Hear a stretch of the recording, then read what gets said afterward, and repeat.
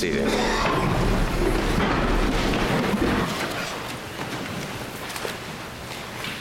I'm so grateful for this time that I've had with all of you, visiting with some of you during the week and then seeing all of you Sunday after Sunday.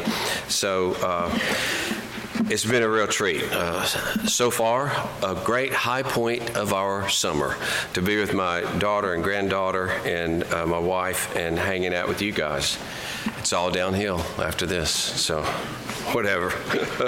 So in our bulletin, you'll see the same passage we read last week, and I remind you that this comes on the heels of Paul's talking about our adoption as children and how the Spirit enables us to cry out, believing that God is our Father. We use the Hebrew word for dad, right? We're made intimate with God through the work of the Holy Spirit.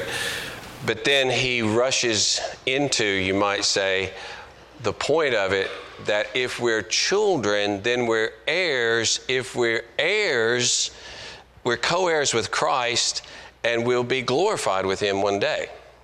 The whole point of that passage is to get to this glorification. And that's what the next section is about. In fact, verse 18 starts with the word glory. And the section ends in verse 30, where Paul says those he predestined, he called, he justified, he glorified. The whole section from beginning to end is about glory. In fact, those are the bookends of this section. So this passage is about the coming glory that we will experience as heirs and co-heirs with Jesus Christ. And since this is one of the great climaxes, or the great climax in Romans 8, it underscores how important the coming glory is for us to think about. And that's why I'm harping on it week after week, to try to drive it into our heads, my own as well as yours. So let's read then just verses 18 through 23.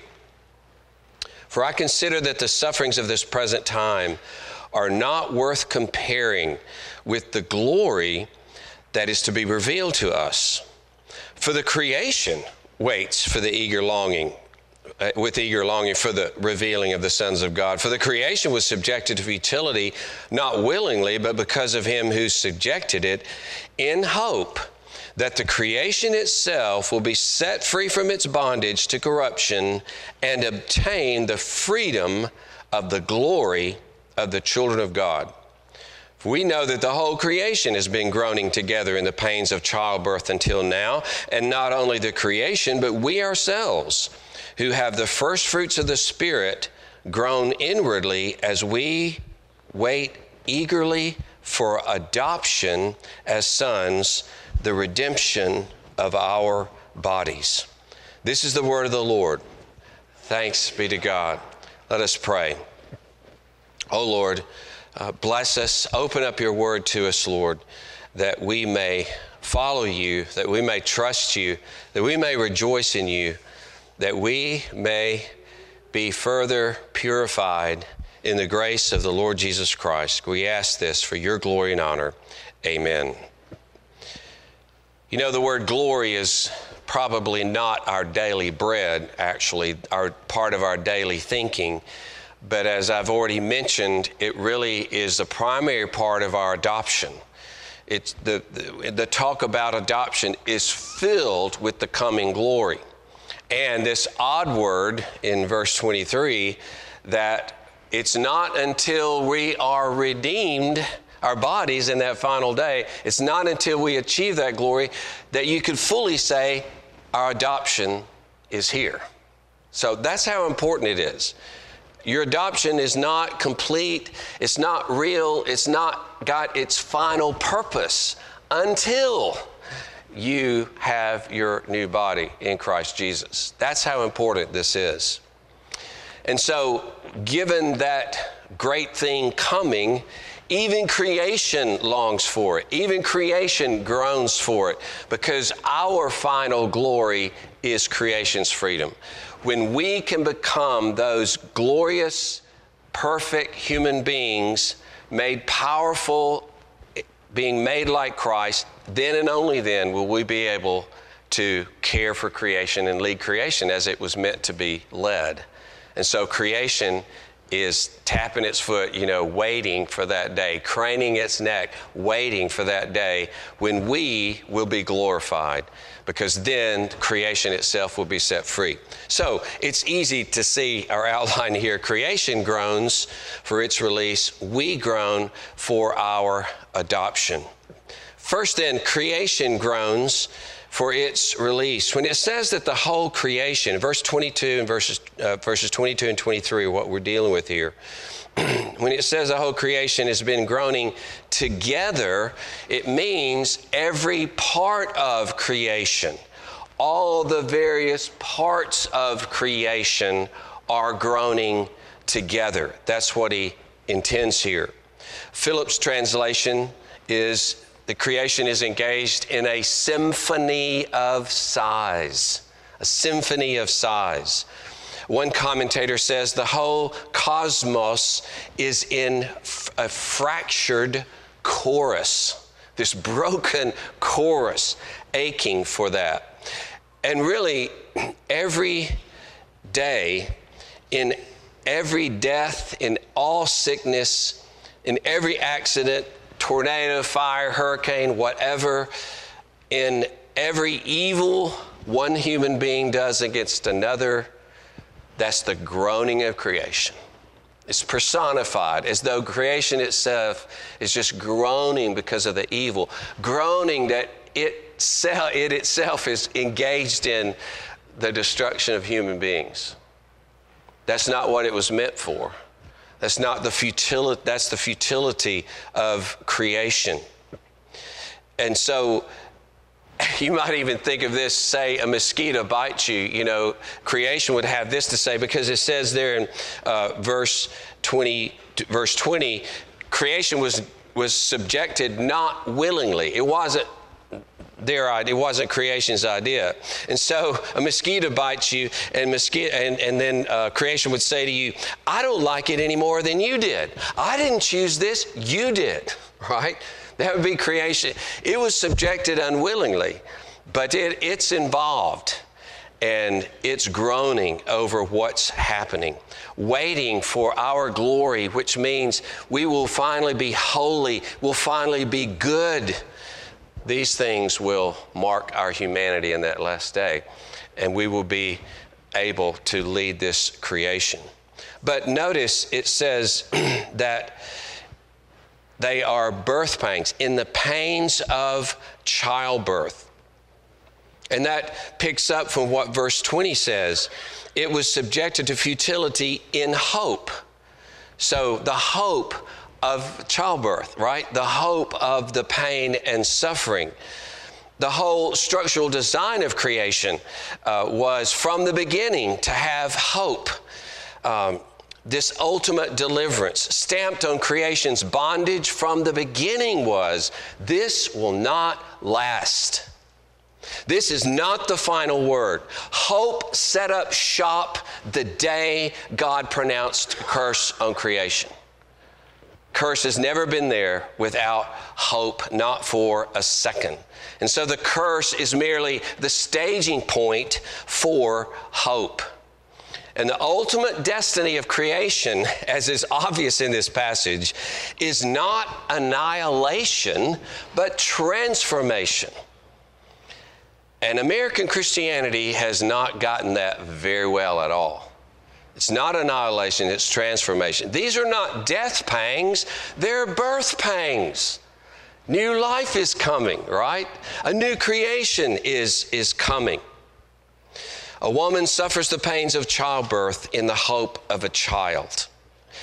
Even the fire that's mentioned in 2 Peter 3, speaking of the elements being burned up, it's what we call apocalyptic language, which is highly metaphorical. But even in that passage, you see how much he's talking about the evil that is in this world. And he compares it with the flood. What happened with the flood? Was the earth completely destroyed and gone after that? No, it was renewed. Evil was removed from the earth. That's the analogy, that when fire comes, it's a purification of the earth. put it this way, the evil are evicted from the property, the earth is renewed, and we have a new heavens and new earth, as that passage says. So Romans 8 would not make any sense at all if the earth is eager for its own annihilation. See how, the earth just can't wait till it's gone. That's like Eastern thought. If you're a Hindu, that makes good sense. Yes.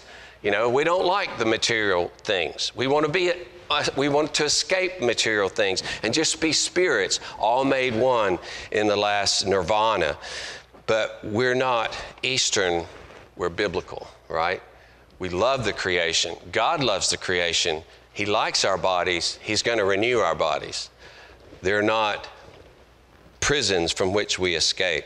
So Matthew 5:4 says, the meek shall inherit the earth. Oh, oops, it burned up. You lost your inheritance. You invested in Blockbuster, didn't you? You put your whole inheritance in Blockbuster. Well, same thing with the earth. You're counting on the earth to inherit it. It's going to be burned up in the last day. It's gone. Sorry. You put your hope in the wrong thing. You see how nothing in Scripture points in that direction. It's the final existence of a renewed earth. Brothers and sisters, that's your inheritance, right? That's part of the glory that we will enjoy. Christ is our inheritance, and the fact that we will enjoy Him in the midst of the new heavens and the earth is the glory that is to come. So creation waits for its release, not its destruction. And then secondly, we groan awaiting our adoption. Oh, by the way, before I leave this, when you use creation to the glory of God and you enjoy God in creation and you trust God and fellowship with God in creation, and you understand I'm not just saying out in creation, I'm talking about anything and everything you do, right? All of life here, then you are pushing back the curse and you are already tasting of the new heavens and the new earth. You see? You're already tasting of that life to come when we will perfectly fellowship with God as we enjoy the new heavens and the new earth. We are those, you might say, pockets of refreshment for creation that, hey, these guys are beginning to get it. They're enjoying this to the glory of God, and they're not making an idol of it.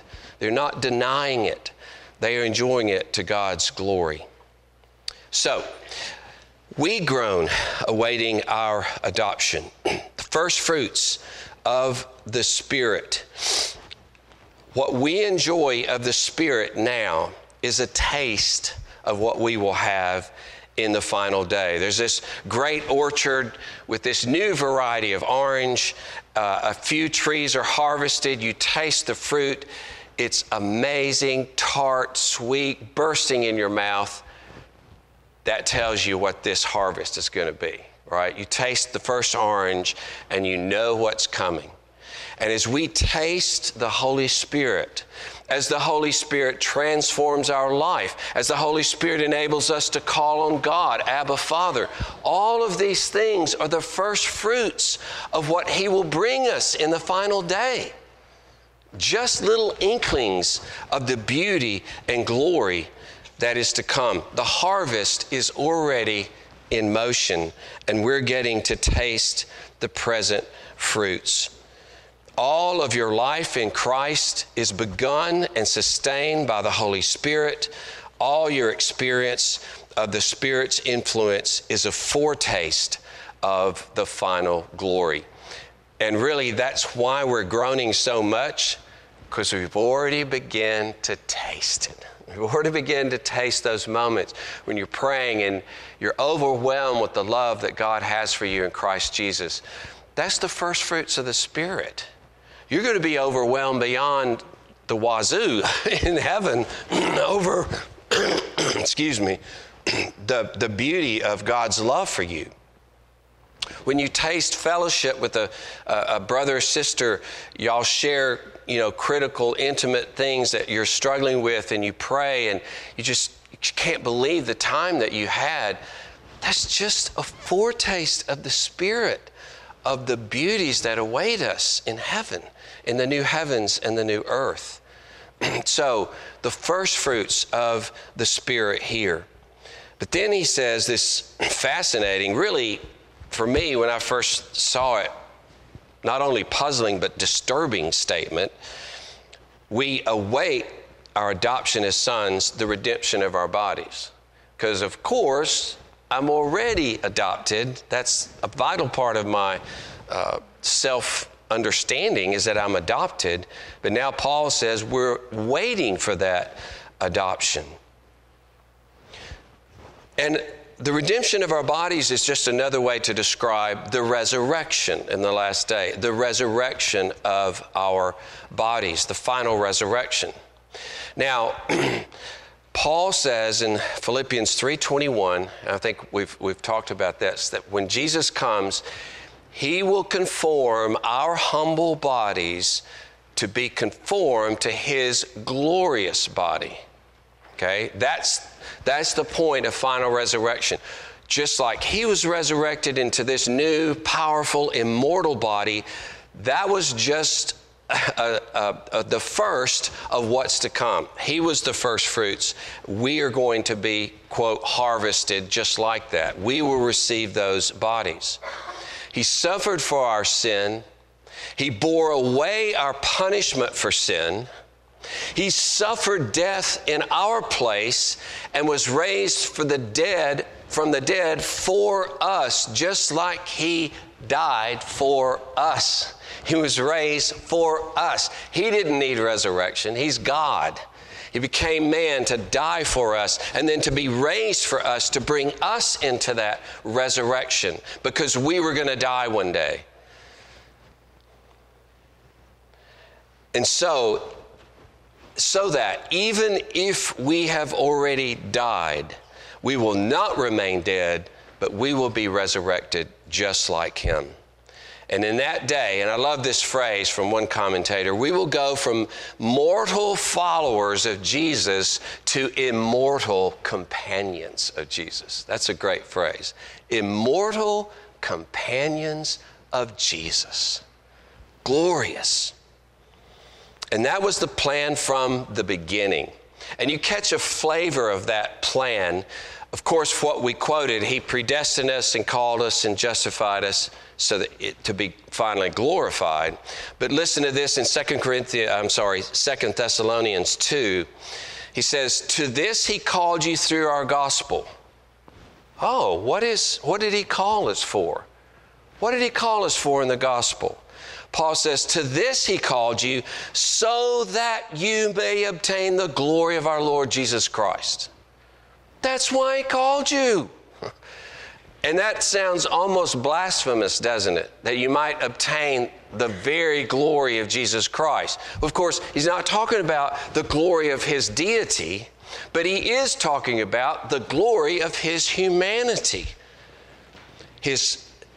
Whatever he became as a human being in his glory and his inheritance, he graciously, astoundingly shares it with us so that we will obtain the glory of our Lord Jesus Christ. The words to describe what's coming go off the chart. I could not imagine them. I could not dream this up.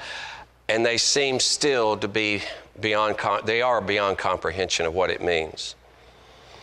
But here, Paul calls this redemption of the body, this final resurrection, our adoption.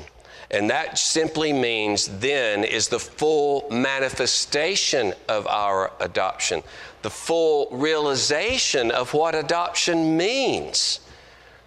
It shows the importance of this bodily resurrection, that our adoption is not completed until then. And this reminds us that our bodies are just as much us as our spirits. And American Christianity has become Gnostic. We've become Eastern, or had become Eastern in our thinking in this regard, that the spirit is the real me. Now, I think I may have said this before, but it was 25 years ago. You've forgotten it, so I can say it again. So I've been to funerals like this, funerals in which the resurrection of all things, the resurrection, physical resurrection, is never talked about. It's just you die, you go to heaven, it's done, you're there, it's over, good, right? That's Christianity, so we're to learn. And usually it's put in like this from a Southerner, because the casket will be right in front of the pulpit, right? And our preacher will say, Bill, that's Bill, by the way. They couldn't understand me in Texas when I said that. Oh, I said in Texas, for the first few months, I said, Jesus asked for one of his disciples to go get a Cohen out of a fish's mouth. And they were like, what's a Cohen? You know, it's a Jewish guy in New York, don't you know? I mean, that's C-O-H-E-N, that's how you spell it. No, it's coin, you know. So I've tried to learn to say coin instead of what it should be said, you know, Cohen. But anyway, so here's the preacher. He says, Baal is no longer with us. Baal is with Jesus. Now, that's true as far as it goes, but that's Bill down there, okay? Really, that is Bill, and that's the dead part of Bill. That's not good for Bill to be dead, right? Never forget that. That body needs to come out of the grave. That body needs to be resurrected, because that is Bill. That's why in heaven, even in the midst of celebration and glory, not in sadness, but with expectation, like the expectation of a vacation coming up.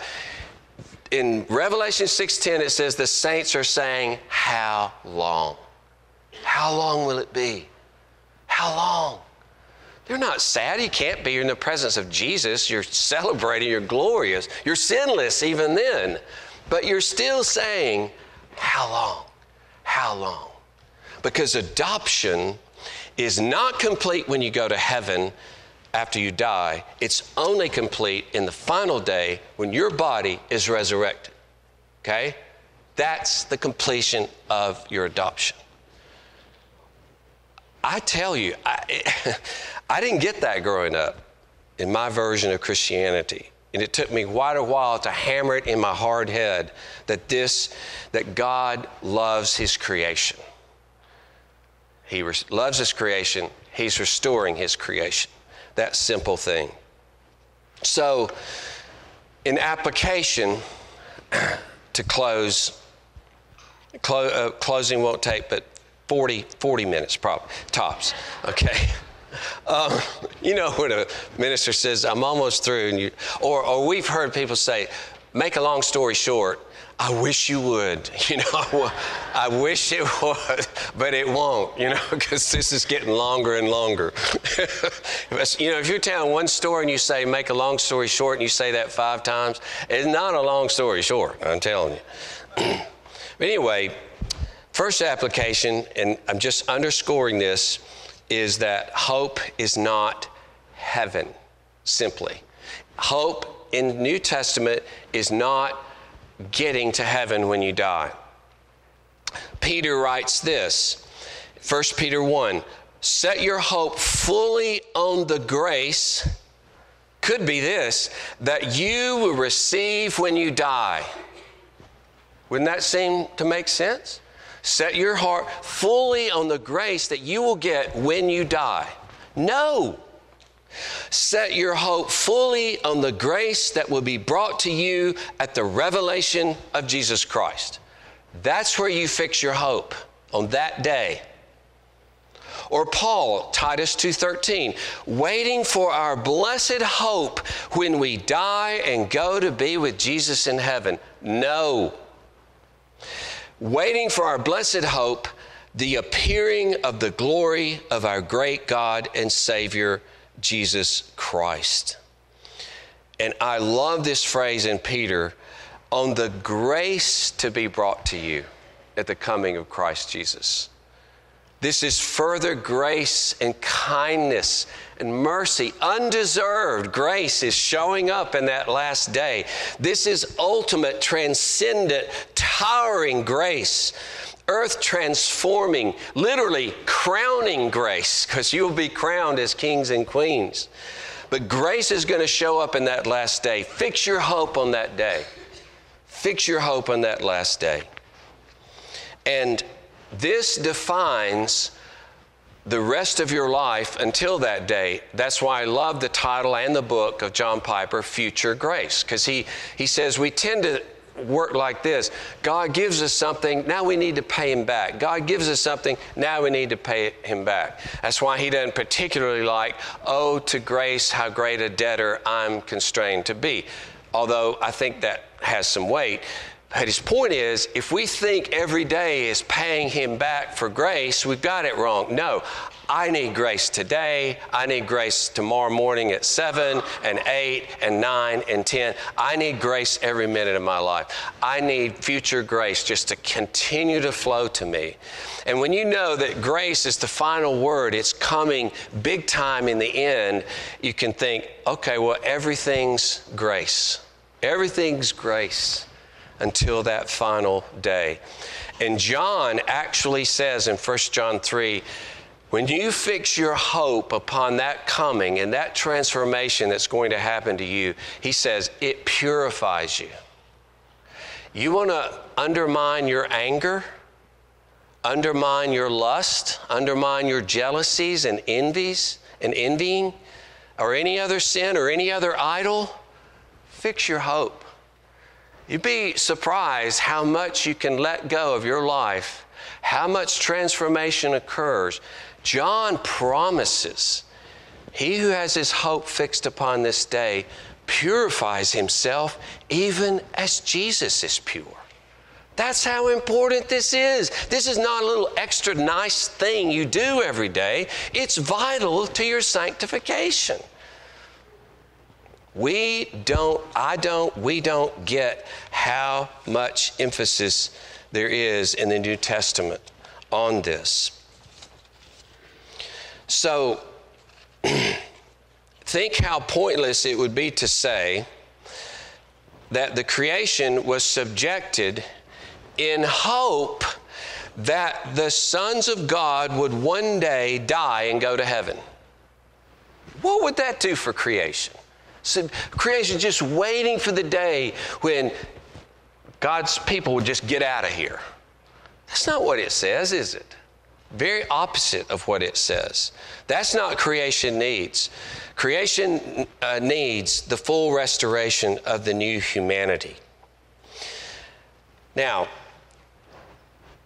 when they say, this world is not my home, I'm just a passing through. Now, if you're talking about this sinful world, yes. If you're talking about the world opposed to God, yes. But if you're talking about creation, I'm just passing through, it might better be to say with the saints in heaven, when they're saying how long, and they're going to be brought with Jesus to restore the earth, you might get to heaven and say, just passing through.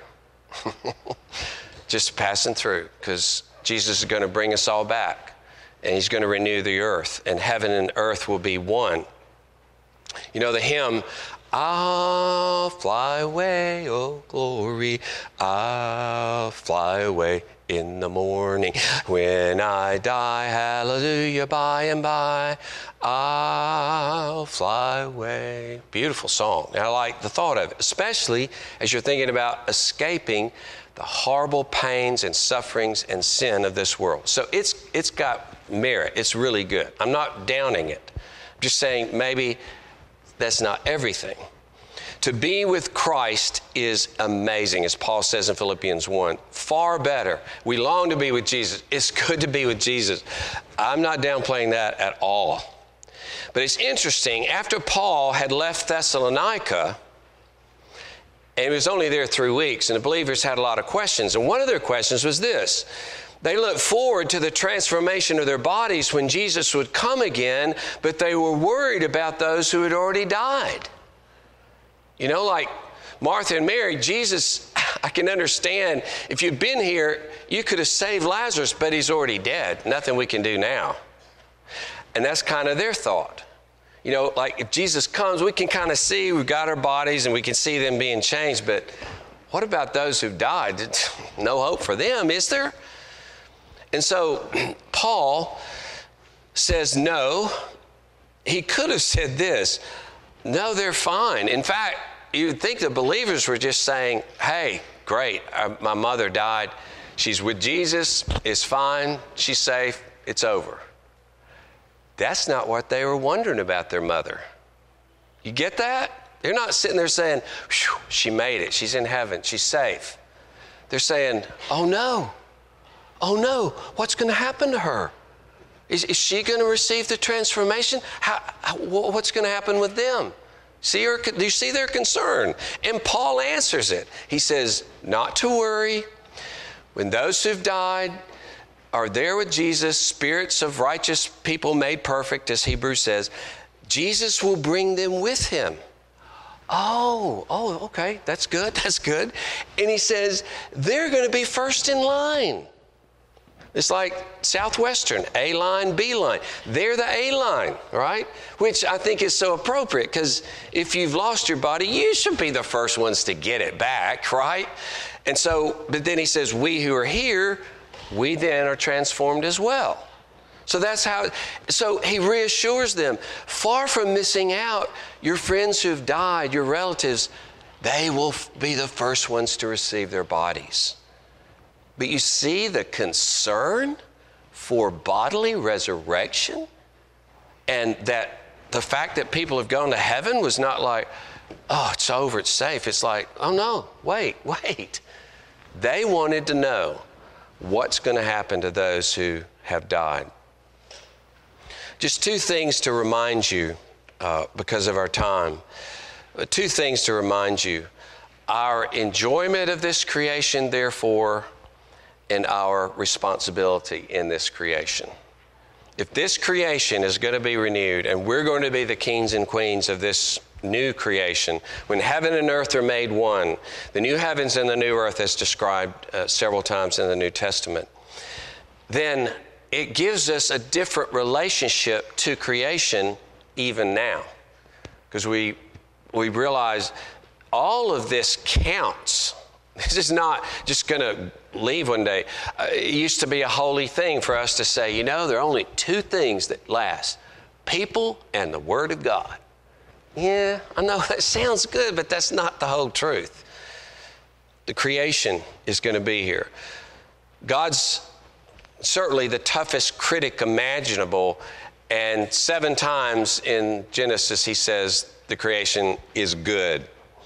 And though this world's empty pleasures will pass away, a good line from a good hymn, define empty carefully. Empty means sinful pleasures, but not all pleasures, perhaps not all, most pleasures in this world are not sinful in themselves. They're just wonderful pleasures. And we don't label them different than God when he says, it's very good to eat a watermelon. Very good. It's good. It's good to kiss your wife or your babies. It's good to enjoy the breeze. It's good to enjoy a good piece of art or a good piece of music. These are good things that I've created for you. Now, if we idolize them, they become broken. We get bored with them. They ruin us if we try to draw life from them. But if we do it in order to enjoy God, our responsibility is to find pleasure in our Father's world, right? To enjoy the things God has for us, to thank Him for them, to celebrate the goodness of creation, of work, of recreation, of the arts. Enjoy God in the midst of these things. And then secondly, our responsibility, because God is preeminent, all things are important, and nothing is to be dismissed. We can't brush aside the earthly life as batting cage and batting practice, and the real game is to come. The real game is here and now in everything you do every single day, from washing the sink to going to work to making plans. Every part of your life is imbued with the glory and presence of God. Why else would Paul say, whether you eat or drink or whatever you do, whatever you do, that's every minute of the day, do it to the glory of God. Colossians 3, whatever you do, whether you're talking or you're doing, do it in the name of the Lord Jesus, giving thanks to God the Father. And what's so glorious about this, you see, I get really upset. I had people who joined our church in Fort Worth, part of a pretty large Bible church there, and he had gone to his pastor to ask him about something that he wanted to do, a seminar for business people on how to be a Christian at work. And he was, first of all, told, well, we just don't do that, because we're about the church and about the gospel and all this. And then he told him, you only work in order to give money to the church. That's the meaning of your work. I mean, I don't know if I've ever been madder than that. Especially because you have a living because they're working, and now you're demeaning their work. Excuse me. That just, you should be showing them that what you do is just as holy and important as what I do. Absolutely. You are called to your work. I'm called to my work. Paul talks about this in 1 Corinthians 7. Everybody has a calling, not just the preacher. Oh, he got called. Yeah, well, we're all called, okay? We're all doing God's work. I won't have a job in the new heavens and the new earth, right? I got to find something else to do because we'll all know the Lord perfectly. But I believe all of our gifts and all of our skills, all our capacities will be brought to the full in that final day. But you see, that changes how you think about what you're doing now. That it's all holy, it's all good. There's no secular spiritual, it's all spiritual. And it really is exhilarating when you think every part of my day has significance, eternal significance in the presence of God. Amen, yes. So, this, I think, is a critical part of our gospel message. And one of the ways that we can speak into a secular world is that God is the God who redeems all of us and all of creation. Let us pray. Oh Lord, we thank you for your mercy and grace to us in Christ Jesus. We praise you that this mercy and grace given to us most gloriously in Christ dying for our sins, loving us when we were sinners, loving us when we were enemies, when we were weak, as Paul says in Romans 5, a love that transcends any understanding we could have of love. That love given to us, and then for Christ dying and then being raised and then being glorified and sharing with us sinners all that he has won. Oh Lord, thank you for love that, as Paul says, surpasses knowledge. May we rejoice in it. May we live in it. Lord, may it affect every single thing we do every day. We know we will never get there, but Lord, may we grow day after day in enjoying you, trusting you, obeying you in every part of life. Amen.